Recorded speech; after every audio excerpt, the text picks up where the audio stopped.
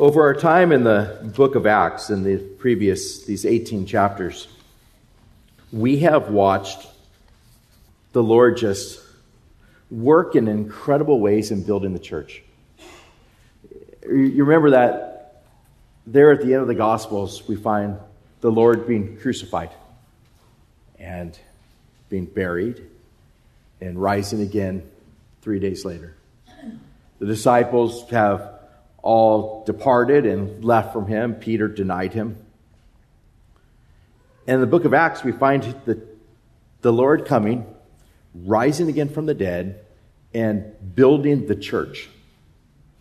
We watch him appear before the disciples. We watch him appear before 500 at one time. We watch him minister to people and work through the disciples and performs all kinds of signs and wonders. And we see the church being built. We don't meet in a time like this, on a morning like this, just because this is what Christians decided to do. We do this because this is what God determined to take place. He desired for the church to be built. He gave us the Holy Spirit, and He gifts people in all different kinds of ways so that we would build up each other. Just to think of the church as a living organism in which God gifts people, all different kinds of people, and ministers through them so that we all can be blessed, and that's what He's done. We watch Him do that throughout this book. We see that He brings people to salvation, works miraculously in their hearts. We see people being put to death, like Stephen, for his faith. And we watch, even in the midst of tragedies like that, the Lord glorifying Himself. We see that He takes one of the primary men involved with having Stephen be put to death, Saul, and God saves him. He saves him. Knocks him to the ground, appears before him. Saul, Saul, why are you persecuting me? And Saul comes to salvation and becomes the Apostle Paul. We watch him work in disciplining people at the church, as we find with Ananias and Sapphira. Them lying to the Holy Spirit, and the Holy Spirit just dealing with it immediately, and them being put to death. We find him working in the apostles as they're thrown into prison, and God causes that earthquake to come, and the shackles fall off the prisoners, the disciples, the Christians. And then we find the prison guard the keeper of the prison ready to take his life, and the apostles stop him and say, we're all here. And we watch that man and his entire family get saved. God's building the church. God is doing this. God is working in just incredible ways. And this is how the Lord works and continues to work to this day. Taking all different kinds of people, all who are believers here this morning, working in us, bringing us to salvation, and then gifting us in such a way to minister one to another. I think of in 1 Corinthians chapter 12, where it tells us that the Holy Spirit distributes to each person individually as He wills. That God is a God that is into the individual, and He gifts them individually as He wills. He goes from there to tell us that we are one body. He says, if the foot should say, because I'm not a hand, I'm not of the body, is it therefore not of the body? Or if the ear should say, because I'm not an eye, I'm not of the body, is it there not of the body? If the whole body were an eye, where would be the hearing? Or if the whole body were hearing, would be the smell, where would be the smelling? But now God has set the members, each one of them, in the body just as He pleased. We see God's sovereign hand over all of it, and gifting people in such a way where He says, every single person is important. Every one of them. There was a a man by the name of Hugh Latimer, who lived in the 1500s in England. And he was became a bishop and one in whom served within the Catholic Church for over 30 years. One who in doing his studies at Cambridge, his dissertation was on what is wrong and the fact that the Reformation was not true. That was the way that he thought. And he lived that way. He spoke that way. He put all of his efforts towards bringing down the Protestants during the Reformation and building up Catholicism. He served during that time, lived at that time of Henry the VII, Henry the VIII, Edward the VI, and Mary the First, Bloody Mary. He lived during that time frame. There was a young monk by the name of Bidley, who we're told that, or Bilney, I'm sorry, Thomas Bilney, and he was known as Little Bilney, and the reason why, because he was small. And we're told that this man looked upon this leader, Hugh Latimer, and just thought, how do I share the gospel with him?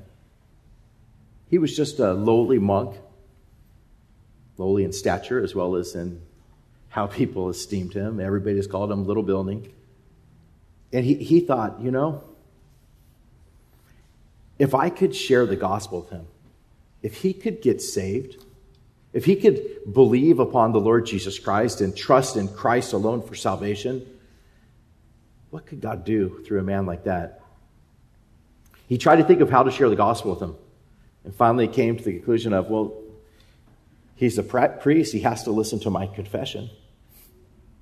And so he asked if he could come and have a time of confession with Latimer, so he did. During that time of confession, he shared of what God had done in his life and just shared the gospel with Hugh Latimer. And it was during that time of confession that Hugh Latimer got saved. Awesome. Here's this Little Bilney, no one knows about him, shares the gospel and confessional, and this man gets saved. You watch him go from being high up within Catholicism, amongst the Roman Catholics, to a leader amongst the Protestants. Eventually, Bloody Mary had him thrown into the London Tower, and he was there with another man named by the name of Nicholas Ridley, and they were there for 18 months. And Queen Mary had him fastened to a stake on October 16th of 1555 there in Oxford.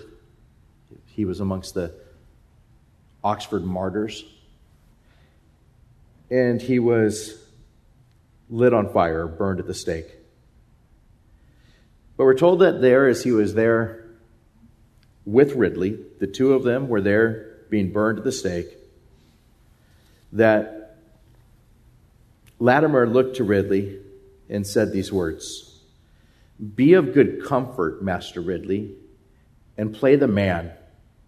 We shall this day light such a candle by God's grace in England as I trust shall never be put out." And that took place. 3 years later, Mary was no longer in that office, and Protestant faith just flourished amongst those in England. A light, a candle that was lit, that I trust shall never be put out. Here we are, half a millennium later, talking about it. But Little Bilney, he was the one that shared the gospel with Hugh Latimer. And God worked in just incredible ways through that. We find here in our text, God working through specific individuals, those that have stirred up the gift that God has given them, and God working in them. Let's look at Acts chapter 18, verse 18. Let's see the text before us. So Paul still remained a good while. And then he took leave of the brethren and sailed for Syria. And Priscilla and Aquila were with him. He had his hair cut off at Cenchrea, for he had taken a vow. First verse of our text as we look at the rest of this chapter. Apostle Paul had made a temporary Nazirite vow to not cut his hair for a period of time, and more than likely it was just for several weeks that was taking place. But he goes and he sailed for Syria. He's taken this vow, and this vow is one of thanksgiving to the Lord. Nazirite vow is not something that we're called to do today. In fact, Acts 21 tells us that Gentiles ought not to take such vows. But Paul tells us that our vows that we should be taking are those of giving thanks and praising Him and living for Him. You think of Romans 12 where he says, present your bodies a living sacrifice, holy and acceptable to God, which is your reasonable service. Make vows like that. Well, that's what he had done, and he's there, and he takes Priscilla and Aquila with him. Husband and wife. He takes them with him. And they came to Ephesus. And Paul left them there. But he himself entered the synagogue and reasoned with the Jews. Priscilla and Aquila, two people, husband and wife, using their marriage in such a way that God is glorified. We know a little bit of information about them. We know that 1 Corinthians 16 tells us that Aquila and Priscilla had a church that was in their house. They opened up their home so the church could be in there. We know that Aquila was a Jew born in Pontus. Acts 18 tells us that. That they came from Italy because Claudius had commanded the Jews to depart from Rome, so they left. And we know that they were, by occupation, tent makers. They were ones that would make tents. That was their job. Priscilla and Aquila, the tent makers. They worked with leather. They would take leather and do all that was necessary to tan it and to make tents out of it. This is not a couple that would be particularly wealthy. Just a husband and wife that worked. They used the extra time that they had to serve the Lord. Husband and wife, serving Him. We know that Romans 16 tells us that Priscilla and Aquila, they were fellow workers in Christ Jesus with the Apostle Paul. And Paul tells us that they risked their own necks for my life. They risked their necks for me. It doesn't say that just Aquila did. It says husband and wife, they both did. They were both in a place where together they were there to serve the Lord. And they put their lives on the line for the Apostle Paul. And they just went to wherever he asked them to go. In this case, would you go with me to Ephesus? And they said, yeah, we'll go. And then I'm going to leave you here. I'm going down to Jerusalem. I'll be back. But they set up shop, working there, and began ministering the gospel there in Ephesus.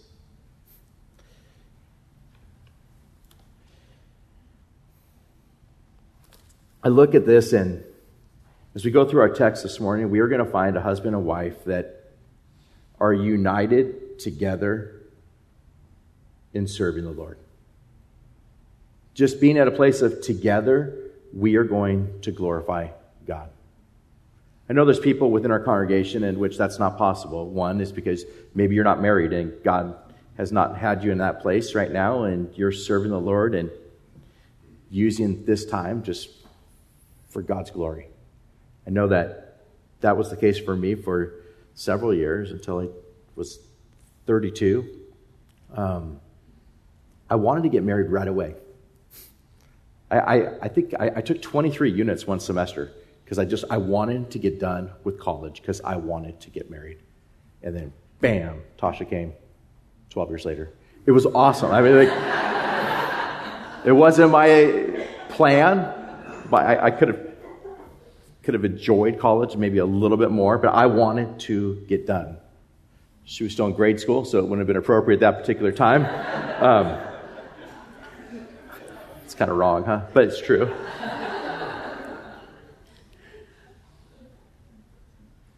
But those years were used in such a way that God was glorified. It was good.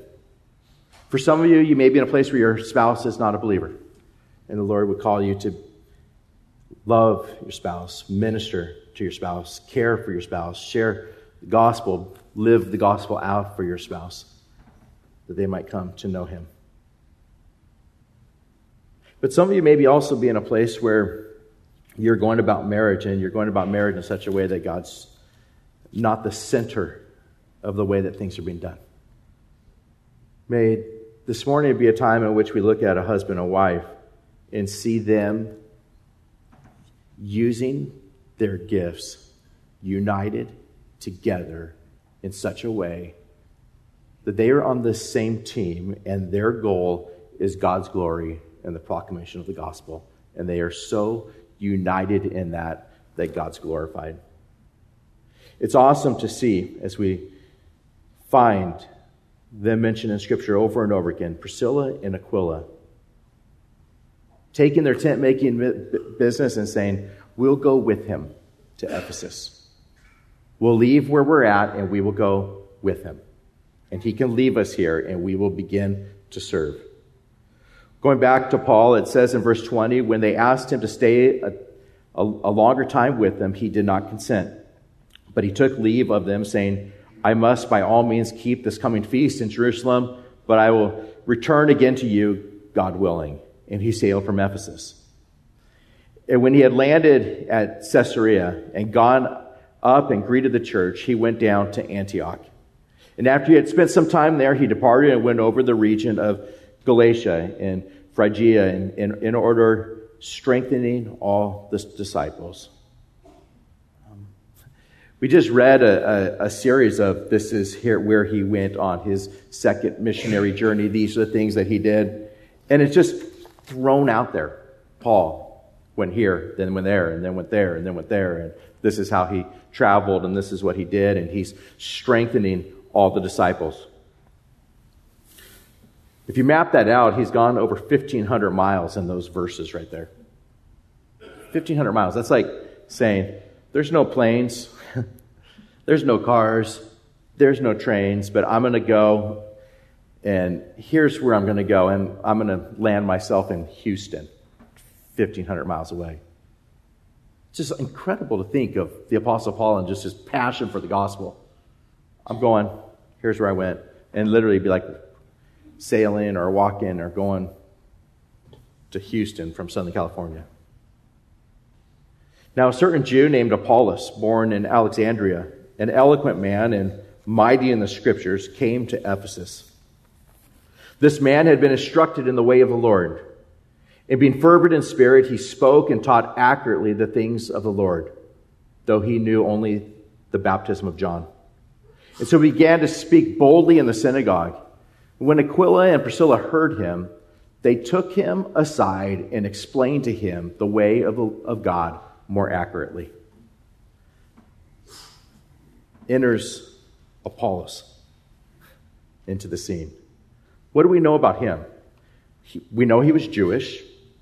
We know he was a Jew that was born in Alexandria, so he was born in Egypt. At that time, it was a place where there was a large Jewish population there at the mouth of the Nile. He's an eloquent man. Alexandria was a place that had the largest library in the world, and he would have been very well studied. He was an eloquent man. He was known to be what's said, mighty in the Scriptures. Mighty in the Scriptures. I don't know for anybody that's a teacher of God's Word that there could be a better description of anybody, then this was someone who was mighty in the Scriptures. He understood the Scriptures. He loved the Scriptures. He memorized the Scriptures. He was mighty in the Scriptures. He was also fervent in spirit. He was a man who was filled with a passion for the things of God. D. Martin Lloyd-Jones described preaching as logic on fire. And that would be what this man was like. Logic on fire, eloquent and fervent. We also know that he had been taught from Scripture, and he was accurate in what he taught, but he only knew of the baptism of John the Baptist. Whatever had happened, he had not heard the fullness of the gospel. He understood Scripture. He understood the Messiah was to come. He understood what John the Baptist had taught, but he did not understand the fullness of Christ and Him crucified. He didn't understand that Jesus had come and fulfilled all righteousness, that Jesus died on the cross as prophecy had said would take place, that He was buried and that He rose again from the dead, and that whosoever believes in Him wouldn't perish but have everlasting life. He didn't understand the fullness of the gospel. He spoke boldly of the things that he knew, but he needed to understand the gospel in its entirety. And so husband and wife, Aquila and Priscilla, it tells us they took him aside and explained to him the way of God more accurately. Explain to him. I think this is just a precious scene in Scripture. Here you have the little Bilney. Here you have someone that nobody really knows about. They're tent makers. They have a business. They go about and they make tents. They take leather. They know how to do it. They make tents. They're willing to leave Italy when they need to, and they're willing to go to wherever God would take them, and they're willing to follow the Apostle Paul and say, yeah, we'll pack up. We'll go to Ephesus. We'll start a business there again. They're just willing to do what God calls them to do. And they're there and they're in the synagogue and they're listening to this man, Apollos, preaching. And they're saying he's accurate. He's bold. He's fervent. He's so eloquent. He's someone that's from Alexandria. He knows so much, and here he's teaching there in the synagogue, but sweetheart, he doesn't understand all of it. He doesn't know all of what God has done. Let's invite him over. Let's talk with him. It tells us they took him aside and explained to him the way of God more accurately. It wasn't that they said, hey, you're wrong about that. Start yelling in the synagogue. It's just, let's talk with them. Let's share what we know. Let's share the gospel. And so husband and wife take this particular man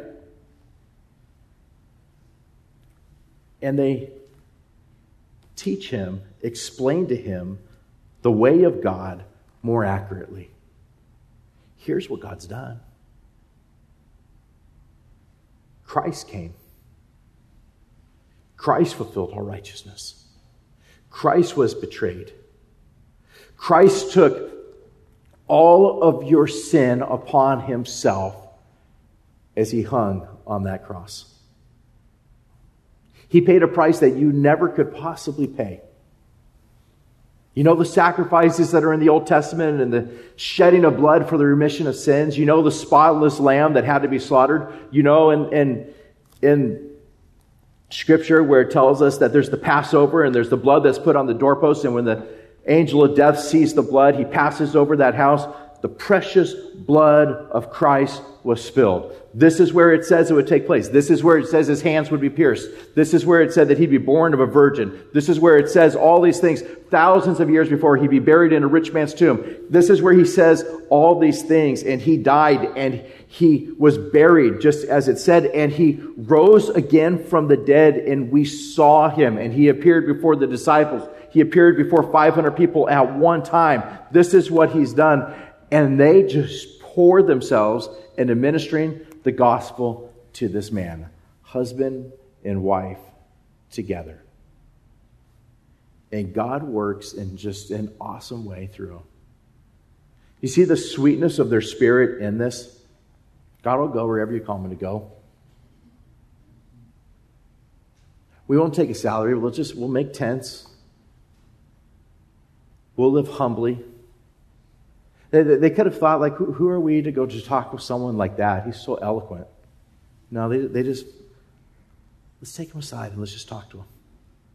And they do. It could have been that Apollos could have thought, who are you guys to teach me? But that's not the case. He's teachable. He listens. And he was used in just an absolutely incredible way for the kingdom of God. Apollos, ministering the gospel. Turn with me for a moment to 1 Corinthians chapter 3.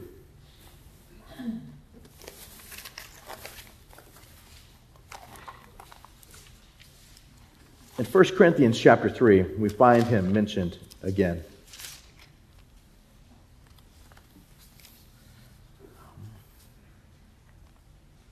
Here within this particular church, there's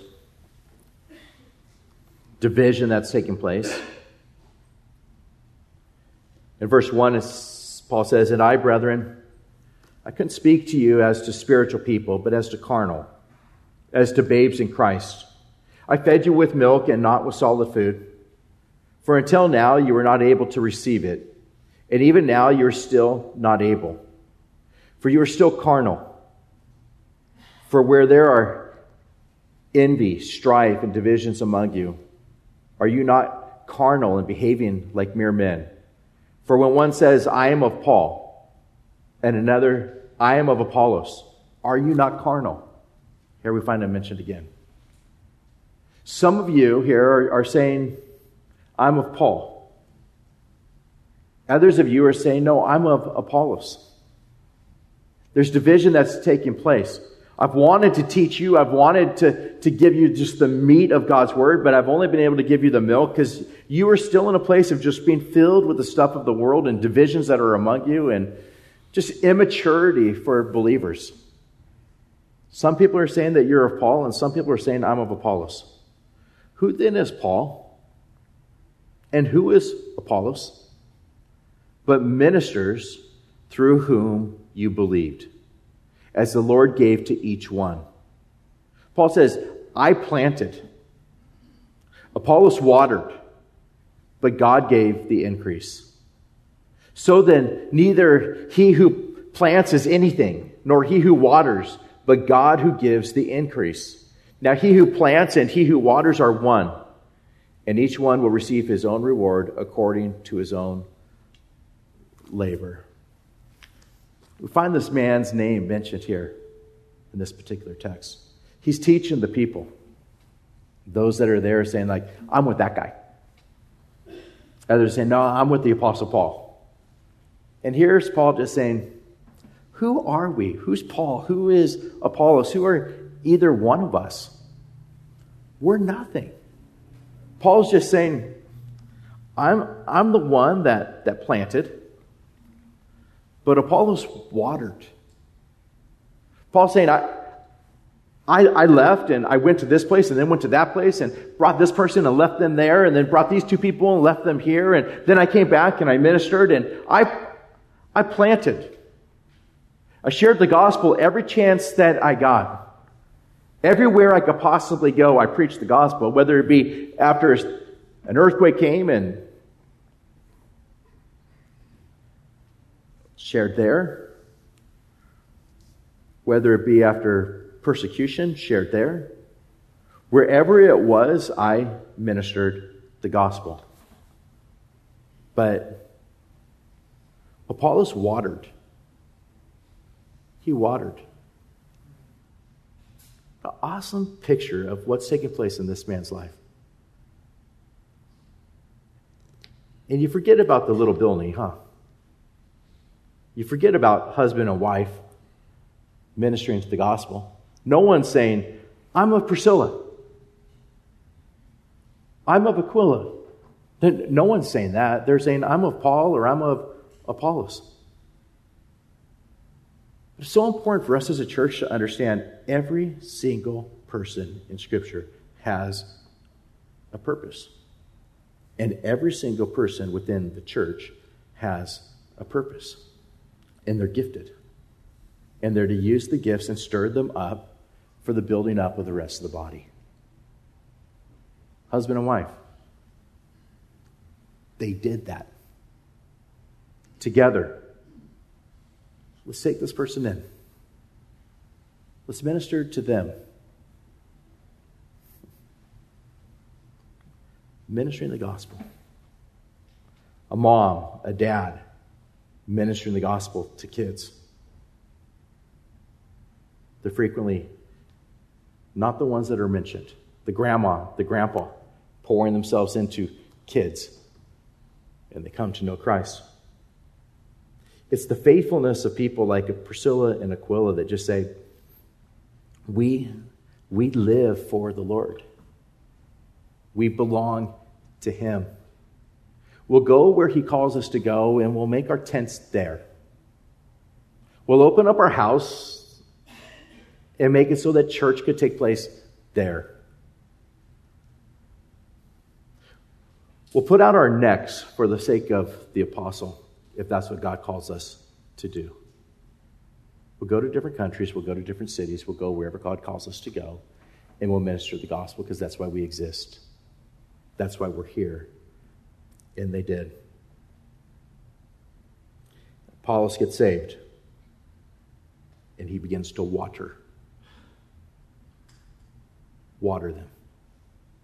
He begins to minister to them the teaching of God's word and patiently teaching the church as God had called him to do. Mighty in the scriptures, fervent in spirit,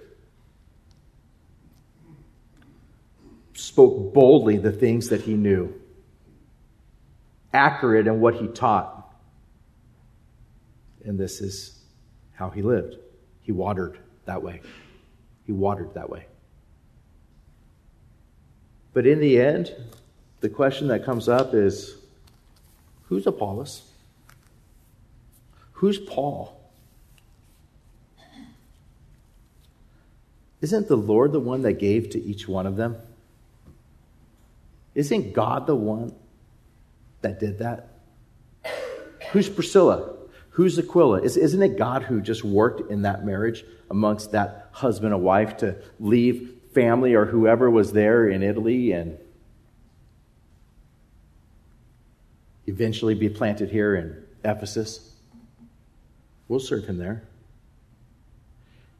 God was working in his people to build up the church and for the furtherance of the gospel. And he did. When you look at the early church and you see what God does there, it's important for us to take it and to compare where we are at with that, to apply it to our lives. For us as a church, I pray that we would be a healthy church. A healthy church. Filled with Priscillas and Aquilas. Filled with people like Apollos. Filled with people like the Apostle Paul that are willing to go and plant. Filled with people that are there and just saying, like, it is not about us, but it is about Christ. They loved him. They loved him. They knew that he died. They knew that he was buried. They knew that he rose again. They knew that he took their sins upon himself and he gave them his righteousness. They knew that the resurrection from the dead was only possible because Christ had risen, just as he said. And they poured themselves entirely into living for him. May we be encouraged. This morning, you may feel like a little Bilney. You may feel like a Priscilla or an Aquila. They were used in just mighty, mighty ways for the gospel. But if you're in a place where That's just not the case. Marriage is not centered around how do we minister, how do we use the time that God's given us as much as possible for the kingdom. I mean, we just find the example in these people, this husband and wife, and say, let's do that. Let's do that. If spouse is not there or spouse is not willing, pour yourself into ministry. Be an example to them, or use singleness as this time in your life in such a way that just it is going to be used to the most to God's glory. And watch God accomplish His purposes. Will you pray with me? Lord God, we thank you for the example that we find here in Scripture. We thank you for the pictures that we see of just fervent hearts, boldness, desire to be accurate, husband and wife desiring to use the gifts that God has given them for you and for your kingdom. Working hard, making tents. But they don't identify themselves as tent makers who also happen to be Christians. They identify themselves as Christians who also happen to be tent makers. May there be business people, moms, firefighters and policemen, teachers, grandparents, who are Christians that also happen to be those things. And they use the gifts that you've given them to build up the body and for the furtherance of the gospel. Single-minded, desiring to not bury their gifts, but to use them for your glory. May we be a church filled with those kinds of people. I pray, Lord, that if there's been just worldliness that's come into our lives, worldliness that's come into our marriages, worldly thinking that governs how we make decisions rather than biblical thinking that decides how we do the things that we do. May this day be a day of great repentance in our lives, a changing of direction to not do things our way, but to do things your way. To live single lives your way, to be married, and to do it your way. And may we watch you glorify yourself in such a way that we say, who are we? We're nothing. But look at what God has done through us. We serve a God that does that, and He gets all the glory. Thankful for Scripture. We're thankful for the examples that have been given to us. Use it, Lord, in our lives now, we pray. In Jesus' name, amen.